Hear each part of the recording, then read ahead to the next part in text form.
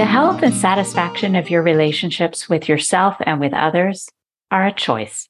In our one-to-one, I asked my client, we'll call her Brandy, how she wanted to be known, what words she wanted people to use to describe her.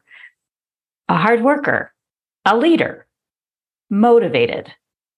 And how do you think people currently describe you at work? I know what they say.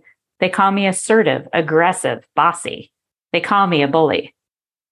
And are you okay with that? I don't care what people think, she said to me. Well, you mentioned you wanted to be known as a leader, though. Do you think people see you that way? I don't know. Well, what do you think people do to be described as a leader? Is there something specific that makes people think of that word to describe a person? Well, they get people to do their work. Is that all? Because that sounds like a manager to me. In my experience, there's a big distinction here. Sure, a manager gets people to do their work, but a leader inspires people to do their work. And I've seen the difference. I know when I'm working with a leader, I work harder and smarter. I know I contribute a lot more of myself when I'm working with a leader. Have you experienced that difference? Well, sure.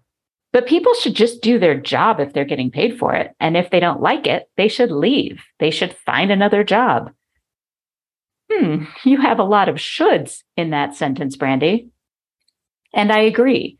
People who don't like their jobs and don't want to do them would be way better off leaving. Which is why being a leader versus being a manager can have a big impact on productivity, turnover, and the bottom line of an organization. Think about this. How long will a person stay at a job they don't like with a manager they don't respect, or worse, that they're afraid of or intimidated by, doing the minimum to get by before they choose to even start looking for another job? And how long might it take to go through the process of finding something new? You could have someone working for you at their low level for years. And the worst part is that if you're a manager and not a leader, you might not even know the amazing skills you're missing out on simply because the person isn't putting in their true effort and energy. Now, I know you're not like that. I know you'll work hard no matter where you're working. It's your work ethic. And I get that. I value that. But have you ever had an experience where you put in even more of your effort because you had a boss who trusted you?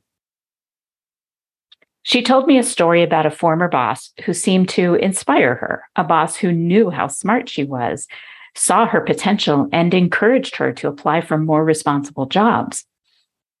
So that sounds like a leader. Did she lead you because she believed in you and inspired you? She nodded. Did she do that by telling you exactly what to do and how to do it? Did you ever think of her as aggressive or a bully? No. I asked a few more questions about how that former boss treated her, how she made her feel. I asked her for specific examples of conversations she had that made her want to be at work.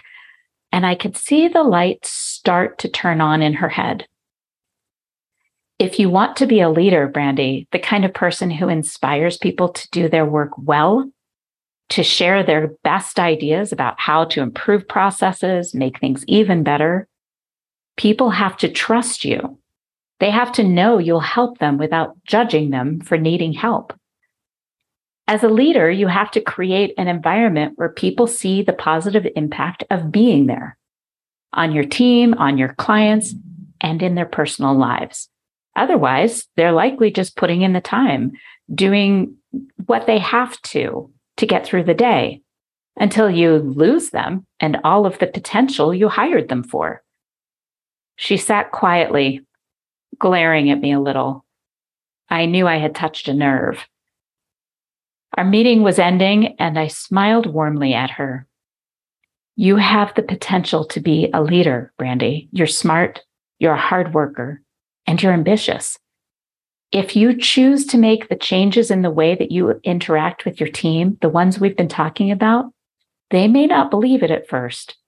You're going to have to be consistent in those changes we discussed. And it'll take time. It'll be worth it. And it's up to you. And I'm here to support you.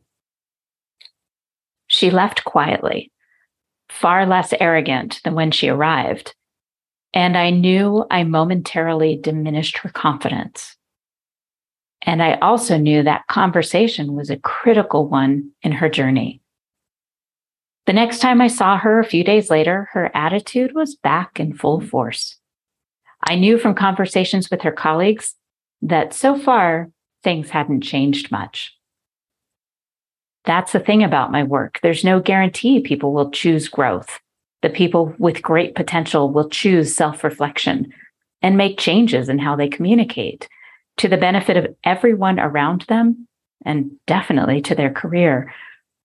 It can be really hard to look in the mirror that deeply, to know that the majority of your dissatisfaction is simply you getting in your own way. It's way easier to blame others for it, to pretend you're satisfied, or worse, to decide that you can't change and resign yourself to suffering, to martyrdom.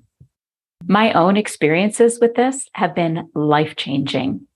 And I know my relationships with my family, my friends, my children, my clients, and my network have improved and grown stronger as a result of that mirror gazing.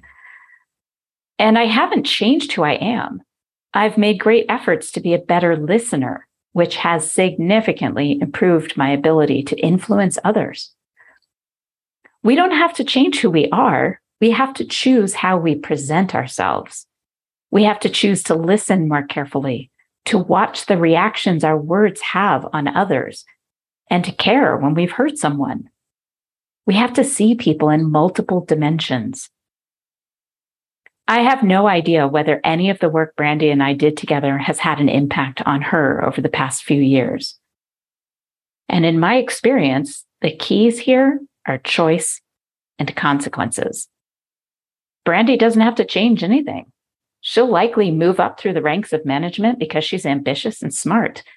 And she can remain a manager, oblivious to the impact of her bullying on her ability to be a leader and to get the most out of people. And that's her choice, because she knows how she's being perceived. And if that's the case, she just has to be okay with the consequences of that choice. It's as simple as that. You can be a bully. You can be a jerk or an asshole. You don't have to change, and no one can make you. But you do have to be okay with the consequences. If you've listened to the past few episodes of this podcast, you know I've been focused on identity, relevance, and authenticity, and the idea of surrounding yourself with people who support and encourage you in your adventures as you transform and grow, set big goals with big visions. This episode is no accident. You are ready to shift, to find more satisfaction in your career and life. And that means you have to surround yourself with people who will call you on your bullshit with love and in a way that inspires and motivates you. These are the people who will help make sure you have the tools and resources necessary to become exactly the person, the leader you aspire to be, no matter your title or where you happen to sit. Join me and the most generous, supportive, successful professionals you can experience at the next No Longer Virtual Summit in Chicago on February 27th and 28th, 2023. Visit elkinsconsulting.com/NLV-home to register. Thanks so much to Heather Younger, my dear friend and bullshit caller, for reminding me of the importance of listening. Thank you for listening to Your Stories Don't Define You, How You Tell Them Will.